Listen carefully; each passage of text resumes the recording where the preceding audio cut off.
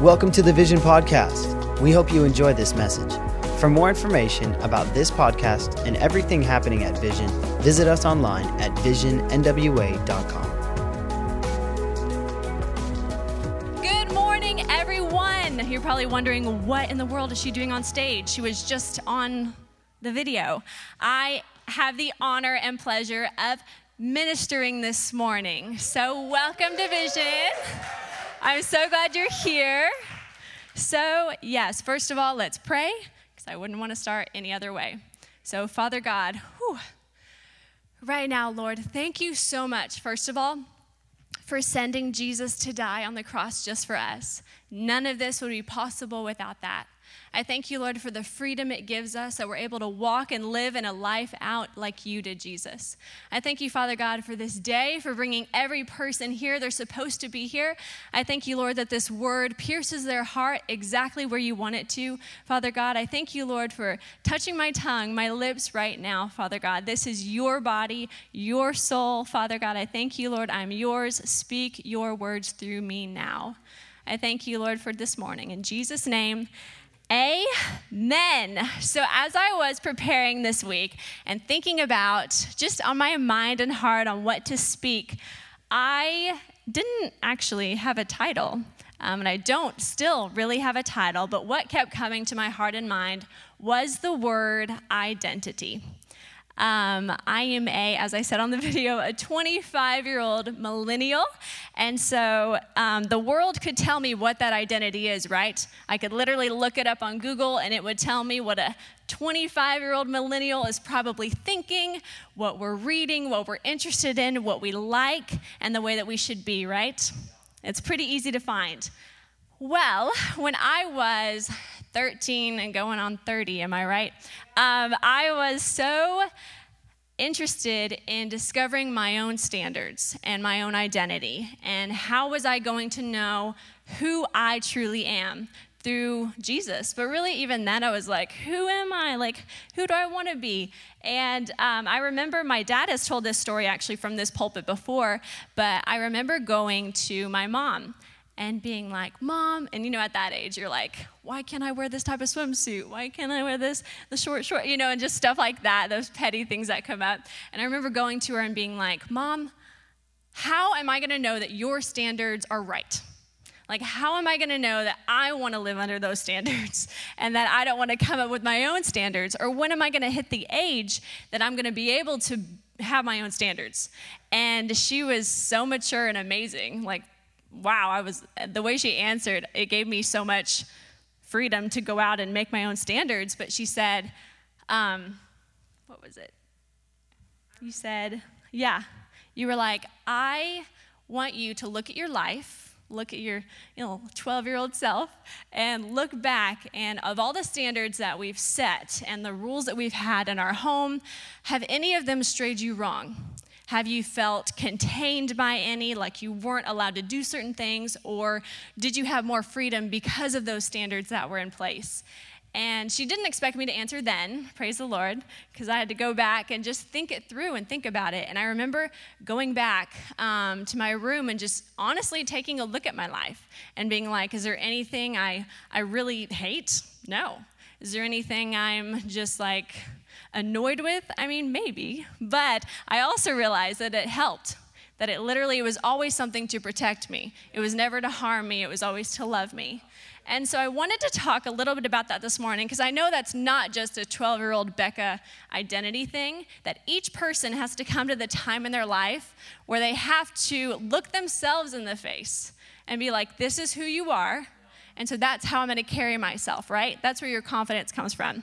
So identity in the Merriam-Webster means the distinguishing character or personality of an individual. Individuality. It's a little bit of a scary word right now, but the relation established by psychological identification. So that would mean I'm Nicole Johnson's daughter. I'm Phil Johnson's daughter, right?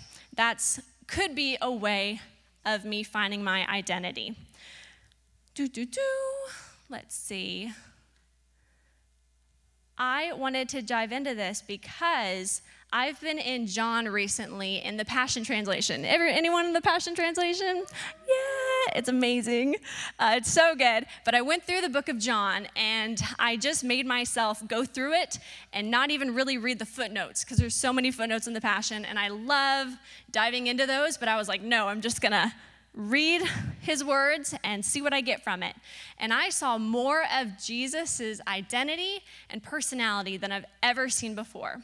And I was a little bit hesitant going into John, because my personal favorite disciple is Peter, because he was like, and he was like, yeah, I'm going to get out on the water. Yeah, I'm going to do it. And he's actually like one of the only disciples that didn't even write a gospel, because he was living it. Okay, but John was the emotional one. He was very like leaning on the heart of Jesus and just very moody. And I'm like, cool stuff, bro, but just always crying. And I was like, that's great. But I like John. Anyway, so going through the book of John, I discovered a lot of Jesus's personality and his identity and the way that he sees himself. So I thought we could take some cues from the King of Kings, right?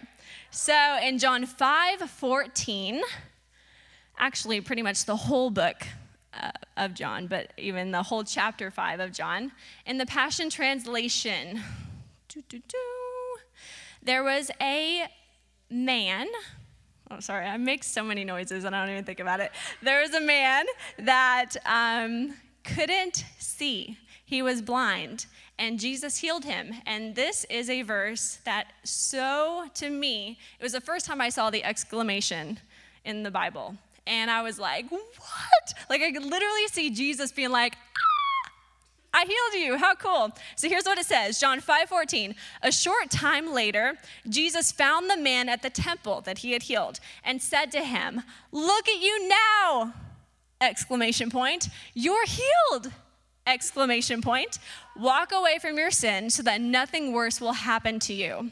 I noticed from that he genuinely loves people, that he wasn't just a Jesus that was like, you're healed, boop, all right, I'm going home, to Nazareth or somewhere else. He was always interested in people's well-being. So when he came across the man again that he had healed, I don't even know how far, maybe it was earlier that day, but he saw him again.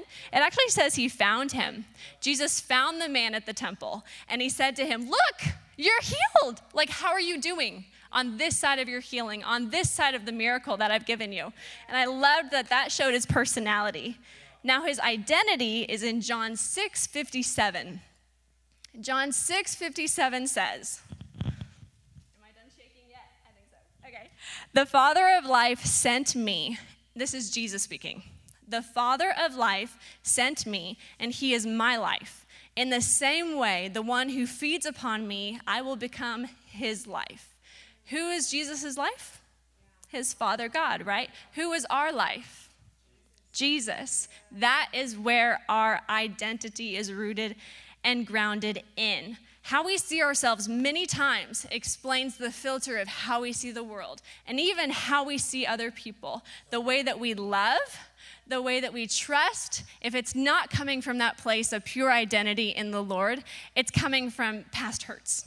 It's coming from even past experiences that you've built your life on. Last year, it was actually in October last year, I spoke at Vision, and I spoke on getting back to default settings. And for me, what that meant was, if I have a simple thing like a fear of swimming in the ocean now because of almost drowning a couple years ago, I put that fear on me, right? I wasn't born with that fear. It came on me because of an experience I had, and I accepted it. And I just added it to my belt, like, okay, now I have that experience, so I don't want to maybe drown again, so I'm going to add this fear to me. That's not the way Jesus taught us to live. It's like every day is new, every day is fresh, and his mercies are new every morning, right? Okay, I love this story too. I remember being like 14 or 15, thinking about after high school one day and what I wanted to do and what I was dreaming of, and thinking about modeling, actually. And many of you don't know this, but my mom modeled, and so did my aunt. My aunt was a runway model, and then my mom was an in-store, like, window model, or like a very expensive place where women would come in, and she would be the size of the woman and have to model all the clothes, so the woman wouldn't even put anything on. So it was one of those things, and I remember asking my mom about it, and like, what if I got into like modeling or whatever? And I remember she was like, all she said was, "You've got to know who you are." Like, that's all she said. She was like, "You've got to know who you are. Like, you can do that, but you've got to know who you are." Because she said if you go in there and you don't have standards, you don't know your personal way of doing things, or even your right or stance or ability to say no because you just want the job, you're going to end up probably in a place you don't want to be. And so she was like, "You've got to know who you are." And she told me that comes with knowing who you are in Christ, when at that moment I didn't really totally grasp that, but now, 10 years later, it makes so much sense. So I love that God gives us the ability to discover our standards for us. He's not a pushy God at all. You can literally name your standards and live that way. But it's amazing the grace and the favor on your life when you align your standards with His. And a lot of it just comes with loving people. So let's have some fun. This is one of my favorite parts. I've been wanting to do this all morning. So one of my favorite books in high school was called When Science Fails. When Science Fails. We were actually homeschooled, and so our curriculum was Christian-based. But the book is also Christian-based, which I loved, and it's about archaeology. But in 1955, you can put up the picture of the man with the... Yeah, perfect. That's it. Thanks. Ferdinand Navarre, he was a French mountain climber who was interested in finding Noah's Ark, right? Where in the Bible does it say Noah's Ark landed? What mountain? Mount Ararat. He climbed Mount Ararat and was looking for the ark, him and his son, actually. And his son filmed Ferdinand chopping a 5-foot-long beam of wood out of the glacial ice on Mount Ararat at the 13,000-foot level. I need to breathe. Navarre had samples of the wood tested by 3 independent labs. The wood was 5,000 years old, contemporary of the global flood. The beam was cypress and cedar, held together by pine sap, aka gopher wood. And if you know the story, this is all lining up. Mount Ararat is volcanic. There are no trees within hundreds of miles of this find, meaning, where in the world did that wood come from? At the top of the mountain in Mount Ararat. I love that story. The next one, Paul-Émile Botta. This is one of my favorite stories. He was actually an archaeologist who went to Iraq. And he he was actually looking for Nineveh. And what happened in Nineveh, guys? The book of Jonah, yes. So Jonah heard from God that he was supposed to go to Nineveh, right? So how can we find, besides just hearing these biblical stories, how do we know they're true? How do we know that really happened? The ark could be on Mount Ararat, maybe not, those type of things. Well, he actually went to Iraq, and he started digging in some mounds that people drove by every day and had no idea there was a city underneath them. And so I absolutely love that. And it says in the article that his work opened the way for scriptural accounts of places and events that took place there to be validated. I love how God always proves his word. He always validates things. This next one is crazy. We talked about Jonah. Has anyone heard of James Bartley? Nobody? Cool. This is my story. Awesome. Bartley, I'm going to read it because I want to get it right. James Bartley, he actually worked on a whaling vessel. He had gone to sea on the Star of East, a whaling vessel. A lookout on the mast stood watch in the crow's nest to search for whales. So their job was to catch whales, kill them, I'm so sorry, and get all the blubber and everything out and use all of that from the whale. And so it says that there was a man looking out on the mast, stood watch in the crow's nest to search for whales. Whales are mammals, and they must come up to the surface to breathe air. The lookout noticed the spray of water from a whale's blowhole from a great distance and shouted, "There she blows." James Bartley was one of the oarmen in the first boat to reach the whale. They pulled swiftly, silently on the oars. The harpooner waited at the bow. Then, as they drew alongside the whale, the harpooner sent the harpoon flying. Immediately, the seaman began to began back oaring to reach clear water. A blow from the massive tail of the whale would shatter the small whaleboat. Suddenly, the line went slack. The whale surfaced under the boat. The blow threw the men into the air and shattered the boat. Another longboat picked them up, but James Bartley was never found. The others thought he had drowned. Just at sundown, I typed this, I did a typo. Just at sundown, the dying whale floated to the surface. The crew threw new harpoons into the animal and pulled it to the ship. They worked by lantern light, skinning away the thick blubber. In the flickering lantern light, one of the men working with the fleshing shovels noticed movement in the whale's stomach. He called the ship's doctor. The doctor split open the stomach. A human foot, still wearing a shoe, became visible. They ripped open the stomach and pulled out James Bartley. He was in pain and unconscious, but he still lived.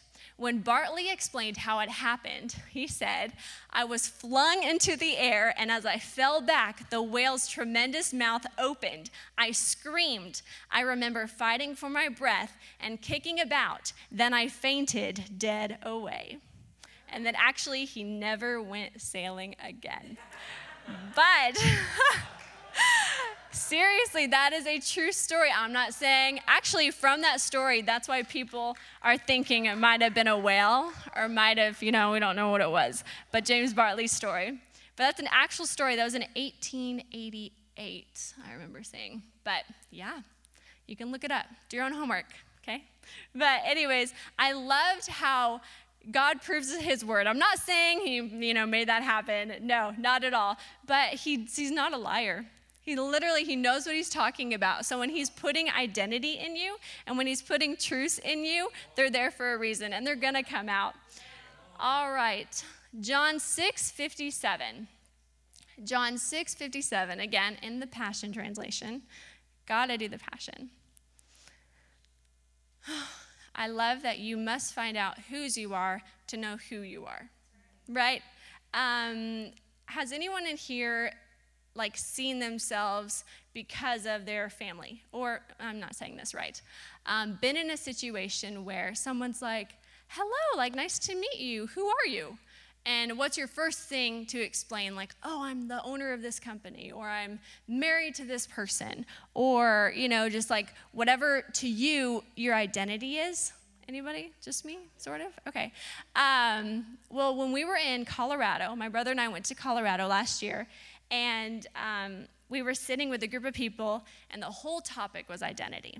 And I remember I just started crying, and I had no idea why. I was like, okay, why am I crying? And God showed me on that trip how much I had my identity and what I did.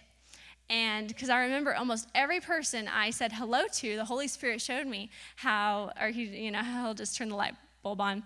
But I would be like, "Hi, I'm Beka." And then if they wanted to talk more, I'd be like, "Yeah, so we traveled for 5 years and this is what we did and this and here's my heart on this." And I was always trying to give a reason or an excuse, it sounds like now, to just validate why I'm there. Right, and how I can be there. And I love the phrase my mom says. I'm saying a lot of my mom. She inspires me so much. She's amazing. But, and it's when you walk into a room, act like you're supposed to be there.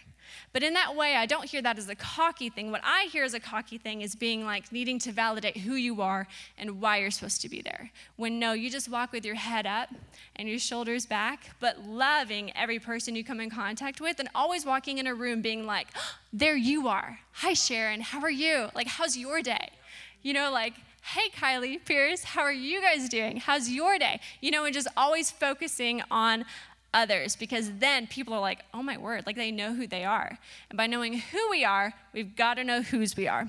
So what did I say? John 6:57. It's the same scripture I said earlier, but it works right here too. "The Father of life sent me, and he is my life. In the same way, the one who feeds upon me, I will become his life." Let's go to 2 Corinthians 5:17. Because I love how God is the only one that can make totally new things. Has anyone read Ecclesiastes? It's kind of like this, but I love it. I think it's Solomon. Is it Solomon, right? I think it's Solomon. Yes, yep. That did Ecclesiastes, and it basically says that nothing is new under the sun. So everything's come around and around again. And I love how people are like shocked, like, oh my word, we wore that in the 80s. I was not living in the 80s, but we wore that in the 80s and it's back. And I'm like, Ecclesiastes, everything comes out and around again. So with that said, God is the only one that can truly make a new thing. And I'm going to prove it. 2 Corinthians 5:17. Now, if anyone is enfolded into Christ, he has become an entirely new person. All that is related to the old order has vanished. Behold, everything is fresh and new. And then Isaiah 43:19. I had to do this one. This was actually the scripture when we were moving here. It was spoken over our family because we knew God was doing a new thing. It's Isaiah 43:19. It says, behold, I am doing a new thing. Now it springs forth. Do you not perceive it? I will make a way in the wilderness and rivers in the desert. He is the only one that can do a truly new thing. These are 3 things that I personally did, and they helped me find my identity in who God created me to be. And 1, it was discovering him. And listen to that. I didn't say discovering me. And discovering my truth, okay? It was discovering him, discovering Jesus first. Number 2, trusting him. Because when you discover him, you can't help but trust him, especially when you see what he's done in your life. We grew up in a family I know this is not every family, but we were always very open. My parents were very open with Zach and I about even finances. I'm not saying when we were super little, but I mean when we were old enough to know. That mom and dad were believing in faith for finances. Like we knew. And so that we also stood in faith for it. So then when it was their miracle, it was our miracle. And then when I was able to walk out my own decisions as an adult, I knew what to do because I had been trained, because I saw God's faithfulness in their life and it became our life that I knew he'd be faithful in mine. So I just want to encourage you in that. You can start that for you. And number 3, living the adventure. I love this word adventure because adventures have ups and adventures have downs, right? But they always end like happy. They always end in the right place. I know a girl who's engaged, and we've talked about this, especially through 2020. It's like, how can I still have joy in 2020? And be like, this is not the end of the world. We're going to be okay. And I love how God has literally showed me it's an adventure. Every new season, too. Every new season, I'm like, I don't know what to do. This is crazy. And then God's like, live the adventure. You know, you're the only one that can live the adventure for you. Like, I can't live Susanna's adventure. That's for you. I can live my adventure. I can't live your adventure. I can live my adventure. And so living the adventure. I want to dive into one of my favorite Bible stories ever. Has anyone seen the 10 Commandments? Charleston Heston, Yul Brynner. Oh, my word. Oh, my guy's right here, so hello. He looks like Yul Brynner. I love it. But the 10 Commandments, is, okay, peace. But Moses. So in Exodus, you hear about Moses, and I love how God used Moses when Moses in his own life without God basically had an identity crisis. Like he had so much going on. Moses in the Bible knew what he thought to be his only identity, right? Let's just go through it so I don't mess it up. In Exodus 2, 1-3, I'm going to open it up too so I can go through it. Exodus 2, I'm obviously not in the Passion. I would be if they had it done, but they don't have it done yet, so got to do the Message. Exodus 2, 1-3. A man from the family of Levi married a Levite woman. The woman became pregnant and had a son. She saw there was something special about him and hid him. She hid him for 3 months. When she couldn't hide him any longer, she got a little basket boat made of papyrus, waterproofed it with tar and pitch, and placed the child in it. Then she set it afloat in the reeds at the edge of the Nile. Something here that really stood out to me was, how many of us are now still living under the identity of someone maybe in our family that placed us somewhere that we did not have a say about it, or that maybe we grew up in a certain situation or bond that we weren't able to make a choice about and are still living in that identity and maybe still have unforgiveness in that spot? I mean, Moses never chose where he ended up, but he ended up there. Like, I think about Joseph. Joseph had a choice, right? He could have been nicer to his brothers and probably not ended up in a pit. Moses ended up at Pharaoh's doorstep. No choice whatsoever. And so he lived out and walked out his identity because he was placed there. And he did that until God changed it. But anyways, let's keep going. Exodus 2, 4 through 10. The baby's older sister found herself a vantage point a little way off and watched to see what would happen to him. Pharaoh's daughter came down to the Nile to bathe. Her maiden strolled on the bank. She saw the basket floating in the reeds and sent her maid to get it. She opened it and saw the child, a baby crying. Her heart went out to him. She said, "This must be one of the Hebrew babies." And so she goes ahead and takes the baby, has him weaned, and then raises the baby. But I love also where it says in verse 10, she named him Moses. She also named him. You know that his birth mom didn't name him? Like his new mom, because of a placement that he wasn't even supposed to be in, they named him, right? And he still walked out his God-given identity, even with that name. All right, let's keep going. It says in Exodus 2:15, Pharaoh heard about what happened. So Moses was out one day, walking around, checking out I just pictured Charlton Heston just walking out there with that green screen, that really bad green screen. I love that movie, but it's really cheesy. And watching all the slaves, and then he sees an Egyptian beating an Israelite. And so he goes out and he fights, and he actually kills the Egyptian. Well, Pharaoh, you can see where his allegiance lies, obviously. He said he heard about it and he tried to kill Moses. But Moses got away to the land of Midian and he sat down by a well. Whenever he got to Midian, I love this, how his deadline, wrong word, his vision, his purpose never changed. Like whenever he was helping out the Israelite, I don't know if he meant to kill the Egyptian, but that happened, and then he goes to Midian, and what's the first thing he comes across? He's at a well. There's the high priest's daughters are out watering the sheep, and Moses comes up, and there's actually like some shepherds that are trying to mess with them, and so he beats them up, and then they run away. I mean, just like bam, bam, straight to straight. And then he, let's go to Exodus 2, 16 and 17. Nope, that's just what I said. Next one, Exodus 3, 1 and 4. Moses ended up staying in Midian, and the high priest of Midian gave him his eldest daughter to marry, and so he stayed in Midian. And he was shepherding the flock of Jethro, his father-in-law, the priest of Midian. He led the flock to the west end of the wilderness and came to the mountain of God.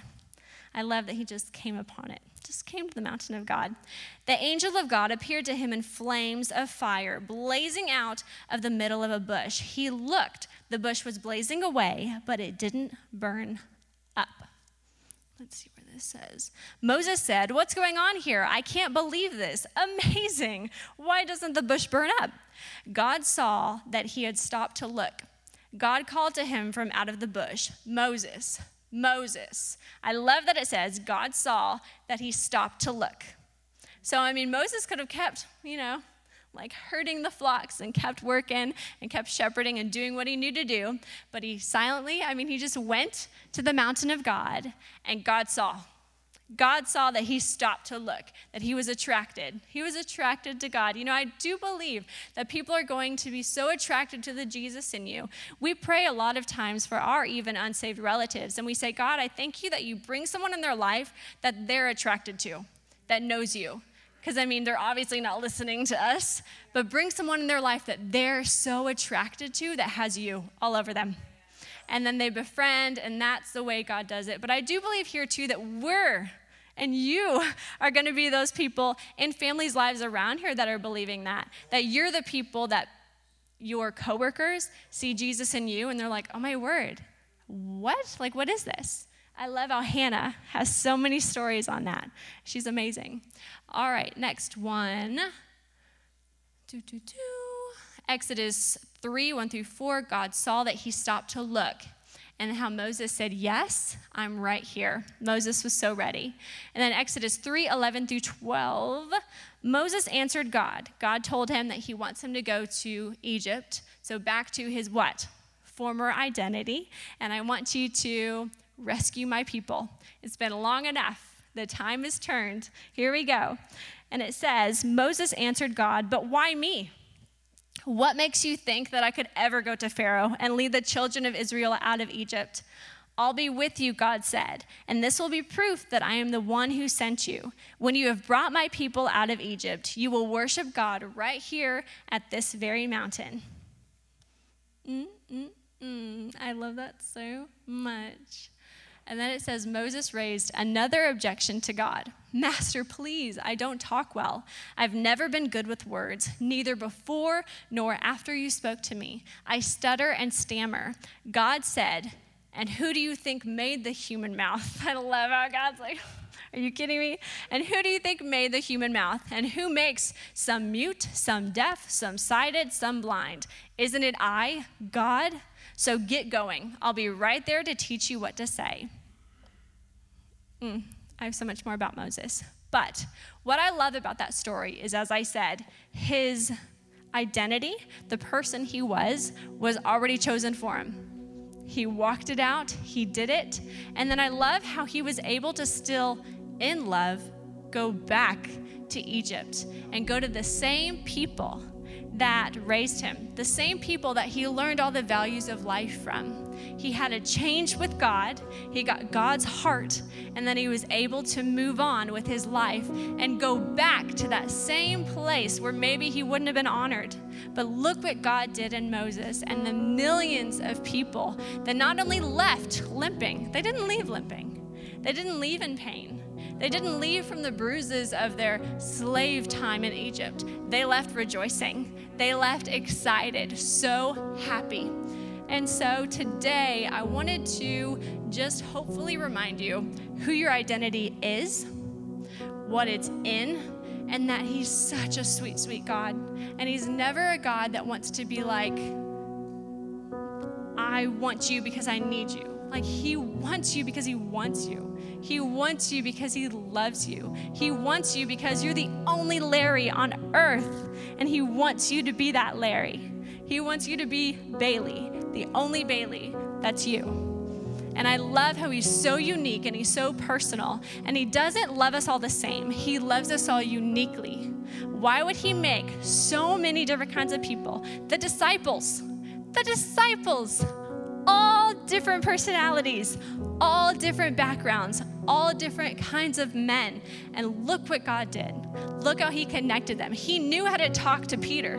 He knew how to talk to Peter, and he knew how to talk to John. He knew how to talk to each individual in the way that they would take it and by their heart, because he knitted that heart, just like he did everyone in here. So I'm just going to pray. I hope this spoke to you this morning. It definitely spoke to me. But let's just pray and allow Jesus everything. So, Father God, thank you so much for this morning. Thank you, Lord, for that word. I thank you, Father God, that it will not return back to us void. I thank you, Lord, that it goes out and it accomplishes for what it was sent for. I thank you, Father God, for just, propelling and excelling the vision and the plans and the identity in people now, even if they've gone 20, 30, 40 years and haven't truly claimed the identity that you have for them. I thank you, Lord, for just bringing that to them right now. I thank you, Father God, that they're able to walk with their shoulders back, their head held high, knowing whose they are so they can know who they are. I thank you, Father God, that they find truth, that they find love, and they find joy, and it only comes in you. I thank you, Lord, you're the only one that makes all this make sense. You're the only one that makes all of this make sense. I thank you, Father God, for what you are doing here and now. We open our arms to you, our hands, our heart. I thank you, Father God, it's you and nothing else. I thank you, Father God, for what you are doing in this nation, in this country. I thank you, Father God, that we will pray. I thank you, Lord, for what you are doing. And we just honor, respect, and we know that this has not caught you by surprise. None of this, even where we are today. I thank you, Lord, that we are there on purpose for a purpose. Father God, we love you so much, and we honor and respect you. Thank you for choosing us. Thank you for loving on us. In Jesus' name, amen.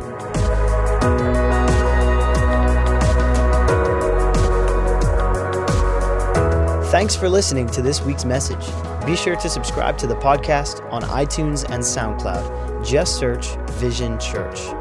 If you would like to help support this ministry, you can do so at visionnwa.com/give.